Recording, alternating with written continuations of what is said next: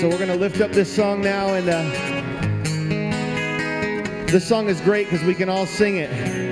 If you are in the valley tonight, and if you are hurting and lost tonight, this song is for you. It's a song to ask God for hope. It's a song to ask God for meaning and guidance. But if you are on the mountaintop tonight, this song is for you. It's a song to just thank God and celebrate.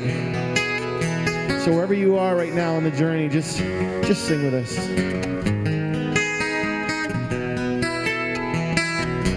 Blessed be your name in the land that is plentiful, where streams of abundance flow. Blessed be your name. Blessed be your name, I'm found in the desert place, or walk through the wilderness. Blessed be your name.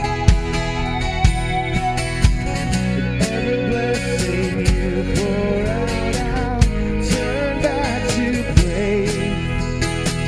When the darkness closes in, Lord, still I will say, blessed be the name of the Lord.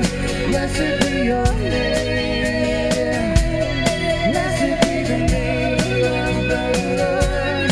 Blessed be your glorious name. Blessed be your name when the sun is shining down on me, when the world is all as it should be. Blessed be your name. Blessed be your name. On the road march with suffering, though there's pain in the offering. Blessed be your name. Yes. In every blessing you pour out, turn back to praise. When the darkness closes in, Lord, still I will say, blessed be the name of the Lord. Blessed be your name.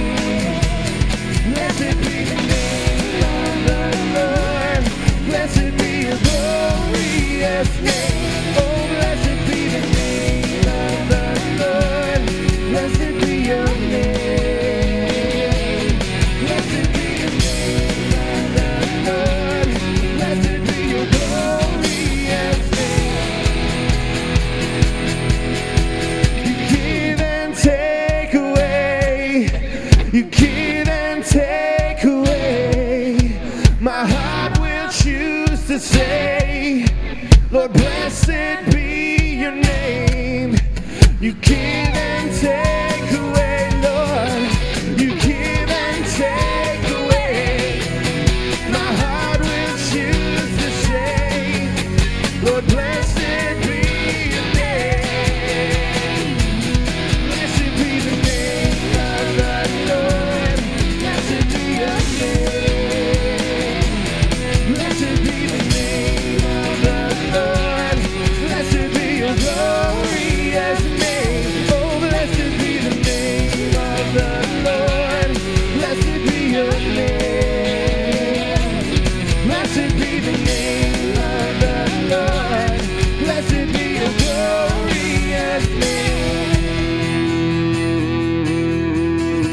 Let's just sing that. Let's sing with every blessing you pour out. With every blessing you pour out, turn back to when the darkness closes in, Lord, still I will say, blessed be the name.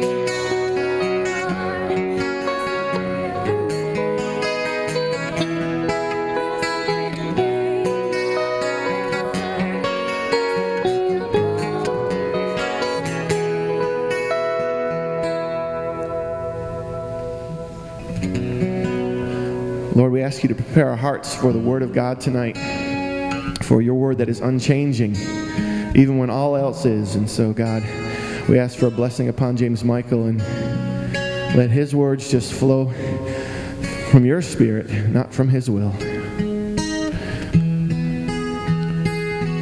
So we come here not just for songs and not just for dancing and for friendly faces, but we come to receive what you would have us.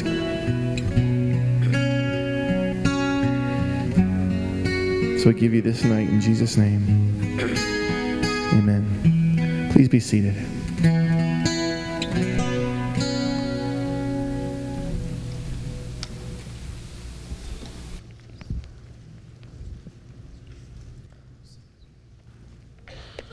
Who thought that they did a good job just now?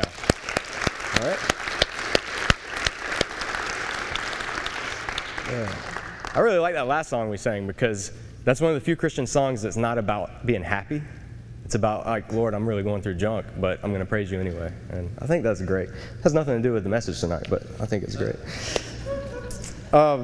Fruit of the Spirit, that's what we're in. For those of you that don't know, I'm James Michael Smith, JM for short, if you want to do that, if you're lazy.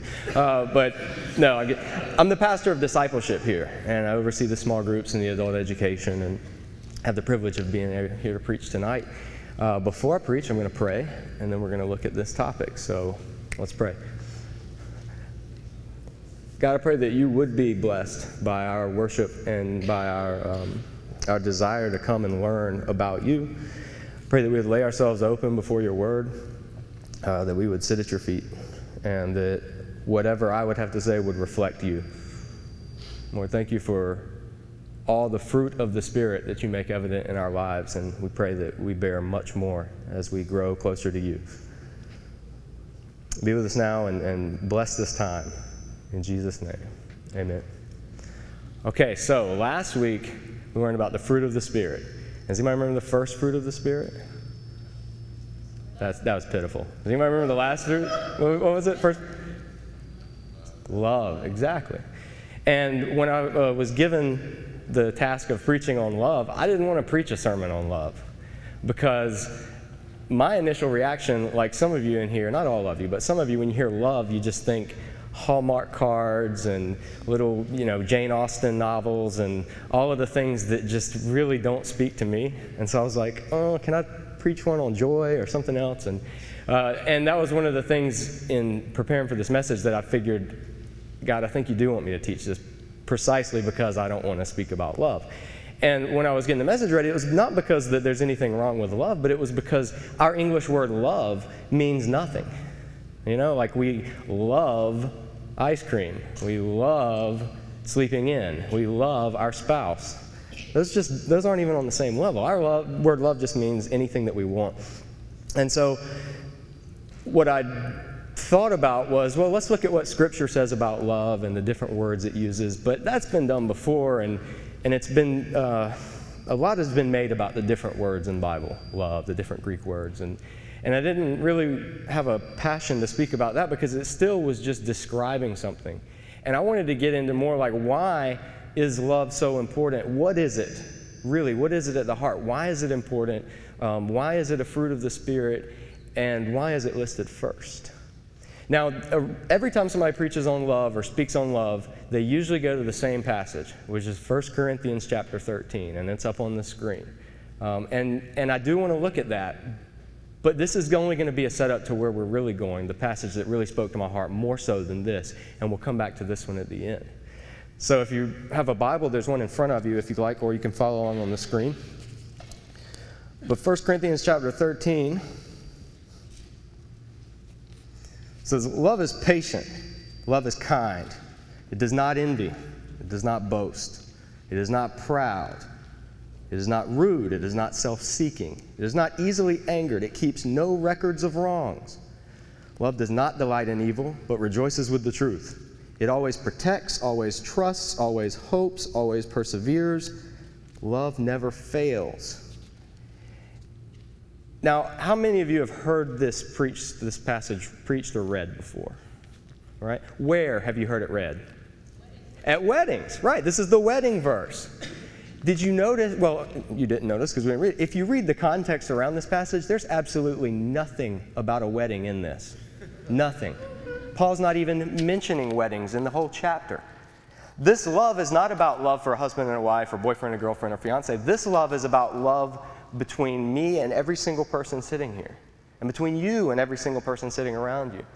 Paul's writing this is the kind of love that is to characterize the church, just as the church, not as husband-wife, not as boyfriend-girlfriend, none of that, but just the church. We're going to come back to it, but the passage that really got to my heart this week and in preparing, I couldn't stay away from it. The Corinthians passage, okay, it tells you what love is, and it sounds nice, but there should be a foundation. Why? Why should we love? Why is love so important? We'll come back to what it is, but the reason love's important is it's a big reason. It's the main reason. It's because love is who God is. Look at this. There's a passage in 1 John, and that's where we're going to go. This is a long one. This is just kind of an excerpt, and I'm reading from chapter 4 of 1 John through verse 21. 1 John, just so you know, 1 John's a little book back in the end of the New Testament, right before Revelation. It's a little letter. It was written by, some believe it was Jesus' disciple John, some believe it was his disciple or his follower Lazarus. Other people say it was an anonymous John. Nobody knows exactly, but whoever wrote it, they've been known as the apostle of love, because the word love is mentioned over 50 times, and the book is only 5 chapters long. So at least 10 times per chapter on average, you find the word love.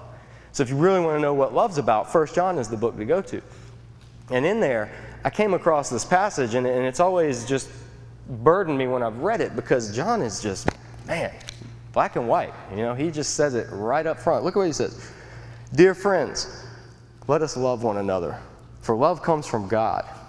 Everyone who loves has been born of God and knows God. Whoever does not love does not know God, because God is love. Whoever does not love does not know God. This is how God showed his love among us. He sent his one and only Son into the world that we might live through him. This is love, not that we loved God, but that he loved us and sent his Son as an atoning sacrifice for our sins. Dear friends, since God so loved us, we also ought to love one another. No one has ever seen God, but if we love one another, God lives in us, and his love is made complete in us. And so we know and rely on the love God has for us. God is love. Whoever lives in love lives in God and God in him. In this way, love is made complete among us so that we will have confidence on the day of judgment, because in this world, we are like him. We love because he first loved us. If anyone says, I love God, yet hates his brother, he is a liar. For anyone who does not love his brother whom he has seen cannot love God whom he has not seen. And he has given us this command: whoever loves God must also love his brother. Did you catch in there that love is not an added bonus to the Christian life, or a gift that you may be good at or not good at, or something extra or optional? John just straight up said, anyone who doesn't love doesn't know God. And if they say they know God but they aren't living in love, they're lying. That's kind of tough. Oh, whoa, this is the love talk. This is supposed to be fuzzy and happy and cute. No, John's like, And did you also notice in this passage and in the Corinthians passage that love is never spoken of as a feeling? Did you guys know? There's no. We'll come back at the 1 Corinthians later. It's not described as a feeling, how you feel, sentimentality, all of that stuff. That's not described. The way John says, oh, you don't know what love is? Love is that God sent his only Son to die for our sins. That is where our concept of love comes from. And then everything that we think about love is based on that and extrapolated from Jesus and what he did for us. And so that has some profound implications. The statement, God is love, this is one that is always kind of, it seems kind of sappy, like God is love. And some people have even reversed it to mean love is God. So as long as I'm loving, I'm showing, I'm from the Lord. And that's not what Scripture's saying. It's saying that God, his nature is love. Who he is love. This poses an interesting problem when we start thinking about God, and it did for the early church. Because the early church would think, okay, wait, God is one. That's what Scripture has always declared. Every faithful Jewish man, woman, and child from his early as they could talk, would wake up every morning and say, Shema Yisrael, Adonai Eloheinu, Adonai Echad. Hear, O Israel, the Lord our God, the Lord is one. But for God to be love, there has to be more than one. Because in order for there to really be love, there has to be the one who's loving, the one who's receiving the love, and the act of love itself between them. And this had profound implications in the early church for how people came to see, wait a minute, God is one, but God's also relationship. God is in relationship with himself. And in order for that to be, there has to be a multiplicity. There has to be a threeness in one, a triune nature, a trinity. And that's how the doctrine of the Trinity, of the three persons, God, Father, Son, and Holy Spirit, that's how that whole thing started to come about, is people saying, wait a minute, what are the implications for God being love? And so when we realize that love is not only a command, and it's not only a gift and a fruit of the Spirit and a nice thing, but it's actually the very nature of God, then that ups the stakes a lot. Because as Christians, those of you in here that are Christians, you have basically said, I am giving myself to the Lord, and I'm going to be like Jesus. And Jesus was the perfect representation of the Father in human form. And so our role then is to be Jesus. Did you catch in 1 John where it says, we are like him in this world, and God can't be seen, but we can. We are actually built, created, brought together to reflect the love of God, his very nature, who God is, to make him known to everybody who doesn't know him. And the primary characteristic that we're to use, because it's his primary characteristic of his nature, is love. And so love is not a sappy, sentimental feeling. It's not, those of you that were sitting here before, you were listening to the interesting song selection that was playing while you were coming in. Anybody remember? Righteous Brothers, Barry White, Tina Turner. Some of you were like, what kind of church is this? Well, those were all love songs. And that was kind of the, if you're really paying attention. They were all these love songs, and a lot of them just contained some sappy, dumb lyrics. About love just being trivialized, and it's just this emotion, and it's how I feel, and some of them are like, what's love got to do with, Tina Turner, like, who needs that? But love is so much more. Love is the character of God, active among us, in us, within us. And if we don't have love, we don't have God. Not if we don't show love, God gets mad and says, I don't want to have anything to do with you. But if we don't show love, what we're showing is that we aren't letting God live through us. Because love is us just basically opening ourselves to others and saying, I'm going to look at you how God looks at you. I'm going to treat you how God would treat you. And I'm not going to expect anything in return. Love is totally self-sacrificing. It's totally giving. That's why it pointed to the cross, because that is the perfect example, is that God emptied himself, took on human skin, came down and let humanity put him to death. That was love. The implications for that are, we could spend a whole series just on love, and thankfully you won't have to put up with me for a whole series just for the rest of this message, but the implications for that are astounding. When Jesus was asked by a religious leader, right before he was going to die, when he was in Jerusalem, he was going to celebrate Passover, everybody was crowding around, they were hitting him with all these questions and arguments and debates, and somebody came up and they said, okay, Rabbi, what's the greatest commandment? Because they were talking about in the Old Testament, what we know as the Old Testament, the Hebrew Bible, there's about 613 actual commands. And there were a lot of disputes and debates among rabbis during Jesus' time, which was the most important. Like just within the 10 Commandments, which one's the most important? Well, Jesus answered, and his answer was brilliant. He said, the most important is real simple. Hear, O Israel, the Lord our God, the Lord is one. You will love the Lord your God with all your heart, soul, mind, and strength. And the second is this, love your neighbor as yourself. In these two, all of the law and the prophets are combined. So Jesus took the whole 613, all of it. He says, you know what, it's really just 613 outworkings of two principles, love for God, love for each other. But that makes perfect sense if that's God's nature. If that's God's nature, and we're God's image bearers, if we're created in his image, if we were brought into relationship with him to reflect his glory to the world, then it makes perfect sense. that we are in a loving relationship with God, and that love spills out into a relationship with others. That's who we are as Christians, because that's who God is. God is love. Can we say the same about us?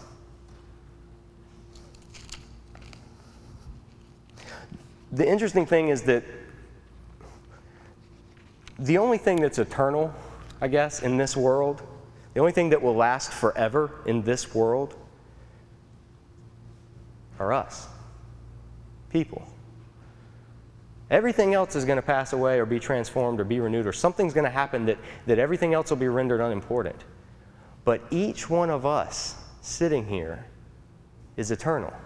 We will spend eternity somewhere, and we'll spend it in a relationship. And that destination, the renewed earth, the new creation, what some people would say is heaven, however you want to say it, that is going to be an existence that is entirely subsumed inside of the nature of God, which is love.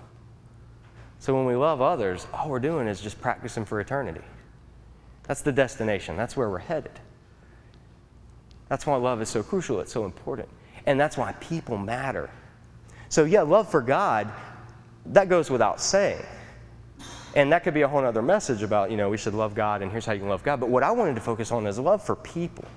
Because that's the one that we really, if we're honest, if I'm honest, that's the one where I fall short the most. For me, loving God seems at least a lot easier than loving people. Because God doesn't cut me off in traffic. God doesn't gossip about me. God doesn't just grate on my nerves. God doesn't do those things, but people do. So the challenge is, how do I love people? If we go back to the 1 Corinthians, the love passage,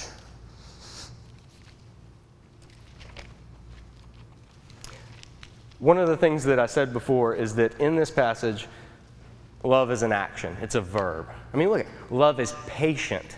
Love is kind. It doesn't envy. It doesn't boast. It's not proud. It's not rude. It's not self-seeking. All of this is described as decisions and actions and interactions between people. And that's where it begins, is realizing I don't have to like everybody, but I have to love everybody. And what I mean by that is it's okay for certain things to make me upset or to make me angry or to just get on my nerves. The Pharisees got on Jesus' nerves, but he still loved them. He still died for them. He didn't like religious hypocrites, but he loved them enough to come and die for them. We don't have to like and we won't like everybody because we don't have God's perspective to see into the heart and into the soul and into the mind of every single person we encounter. What we see is what they present to us. And sometimes what they present to us is not pretty. But that's okay, because we don't have to like everybody. We have to love everybody.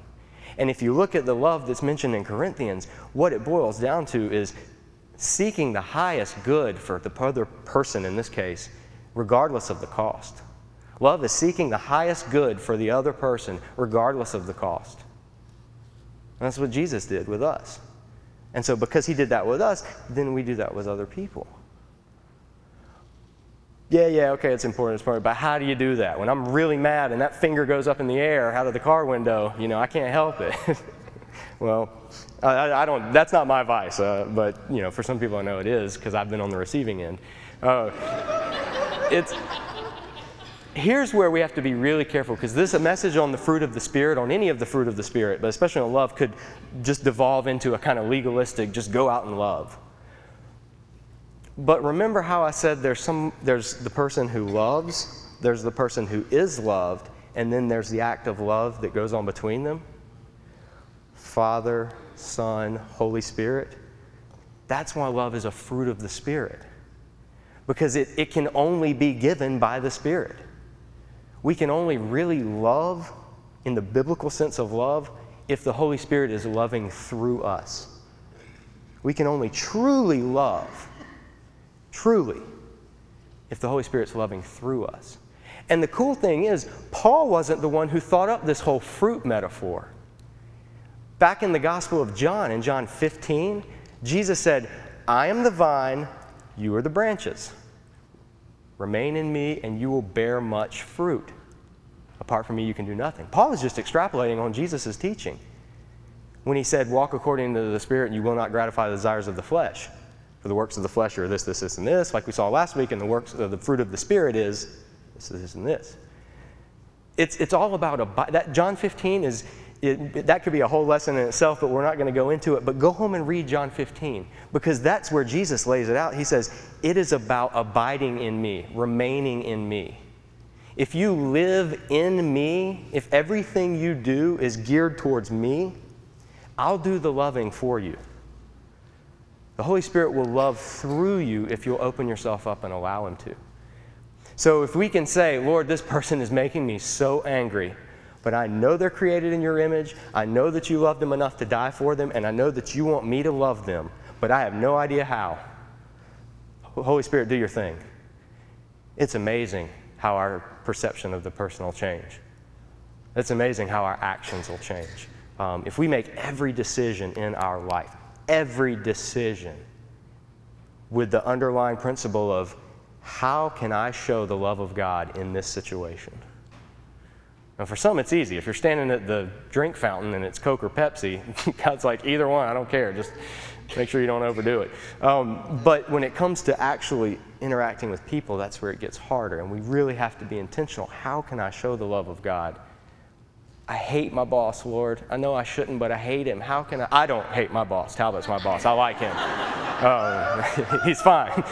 But if you do hate your boss, you can say that. You can cry. You can say, Lord, how do I do this? In fact, if you look in the Old Testament, and there's a book called Psalms, it's right smack in the middle. If you just let your Bible fall open, you'll open the Psalms. Of those Psalms, there are dozens of those that are about, Lord, I hate my enemies, and I want you to enact vengeance on them, but I'm not going to do it because I'm going to trust you. It's this authentic, raw ability to just say, Lord, this is my heart, this is my soul. I want to love, I know I should love, but I can't do it. Help me. And that's when the Holy Spirit takes over and says, you're right, you can't love, but I can. So if you'll just back up and let me do my thing, you'll be amazed at what happens. It's a fruit of the Spirit. It's not something we conjure up. Look up here. What would this look like? Ask yourself, what would it look like? Actually, look up there. Don't look up there. I'll look up there. What would it look like if our lives regularly were characterized by this? If we were patient when we're at the DMV, when we're at the drive-thru, when somebody's standing there in front of us at Salsaritas going, oh, I don't know what do I want, and you're hungry and you're like, come on, hurry up. What would it look like if we were always patient? What would it look like if we were kind? Not just cordial, but actually kind. Like, let me go out of my way to do something for you. Whether it's opening the door, whether it's giving somebody a parking space, whether it's telling somebody, you look nice today. Whether it's, hey, it's good to see you. Just kindness in general. What would that look like? What about if we didn't envy? If we were able to rejoice when the other person gets the promotion, the good grade, the recognition, instead of envying it? What if we didn't have to boast and try to make other people see how good we are by us telling them? What if we were able to just let ourselves be who we are in God and people would notice that? What if we weren't proud or rude or self-seeking? If you go through this list, you start to see that if Christians lived by this, the world would be extremely different. If we as Good Shepherd lived by this, Steel Creek would be a different place.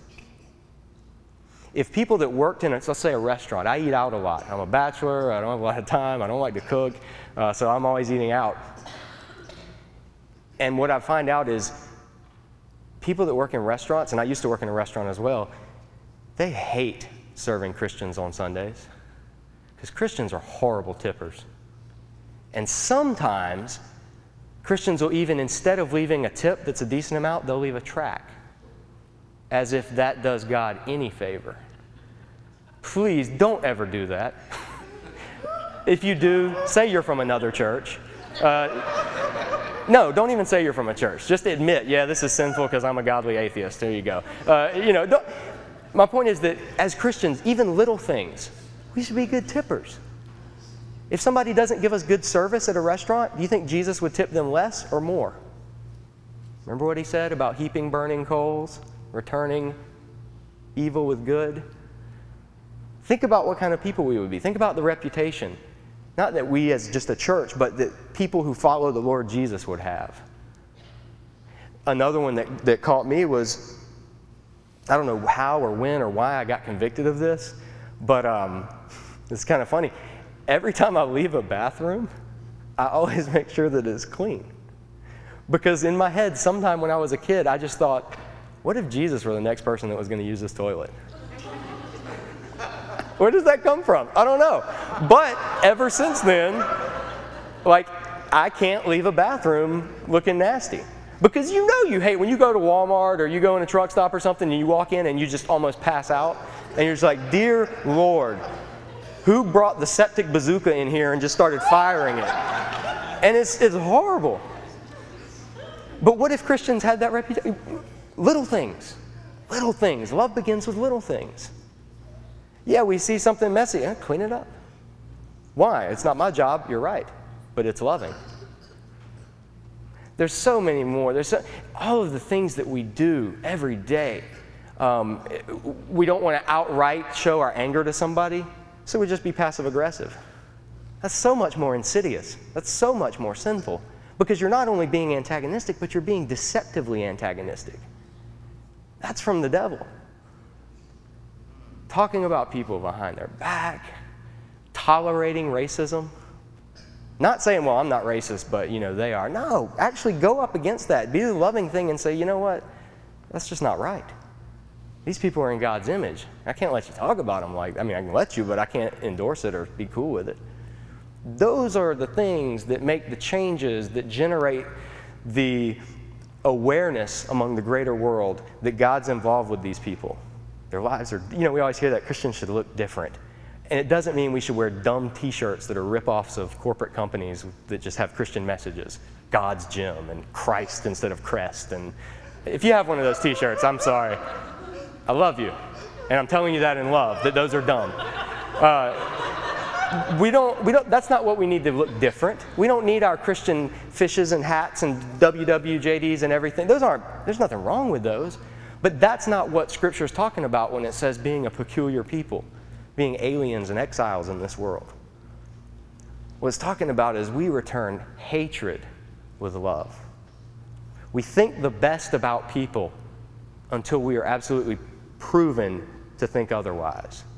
I hear something about somebody, my first response shouldn't be, I can't believe that. It should be, well, I don't know, that doesn't sound like them, but I'm going to wait until I can, I'm not going to say anything until I know for certain. That's how you stop gossip. That's how you stop factions. That's how you stop division. That's how you stop all of these things that plague even in the church. How many people have been following the Paris Hilton saga? Anybody? Thank you for being honest. The rest of you are probably lying. In case you don't know, Paris Hilton is very rich, and she's famous for being famous. She doesn't really do anything other than just be seen, and she's famous for it.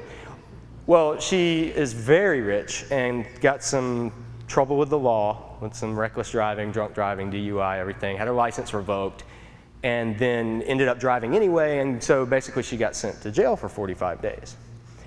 And 5 days in, or maybe 2, I don't know, just a few days into the sentence, the jail released her because of medical problems. She said her back hurt, and it was psychologically pressuring to be in jail and all this stuff. Surprise. And so she got out. Well, always when I check email, it always pulls up the Yahoo homepage, and there's always some headlines. And every headline was about this. And I checked on it, people were outraged. They were just, they were like, this is just totally undermining the justice system, and if your daddy owns a bunch of hotels, you don't have to go to jail, and da-da-da. And people were getting all fired up, and I was too. I was like, what? She got out of jail? You don't get out of jail for a DUI just because your back hurts. You should be in jail for longer, if anything. I was getting all, and then when I was preparing this message, I was thinking, love doesn't delight in evil. Love always hopes. Love always trusts. Love always protects. And I was like, oh man, even the temptation to enjoy the downfall of others isn't loving. And it doesn't mean that I have to crusade for her to be let out early. No, you break the law, serve the time, that's how you do it. And it's not even my concern anyway, but as a society, we love the gossip, we love the getting into people's lives, and we love making our own judgments about it. But as Christians, we're called to judge by a different standard. We're called to hold people to the standard of love, and the same standard that God showed us. And so once that's in effect, once we start asking, what would it look like if I always protected and always trusted, always hoped, always persevered? The last one's pretty neat. That's the NIV translation above you. It says love never fails. Actually, that word in Greek is pipto, and it means to fall. And the underlying meaning is love never falls away, never is destroyed. Some translations say love never ends, but that's not exactly it either. Love never falls away. Love will remain forever.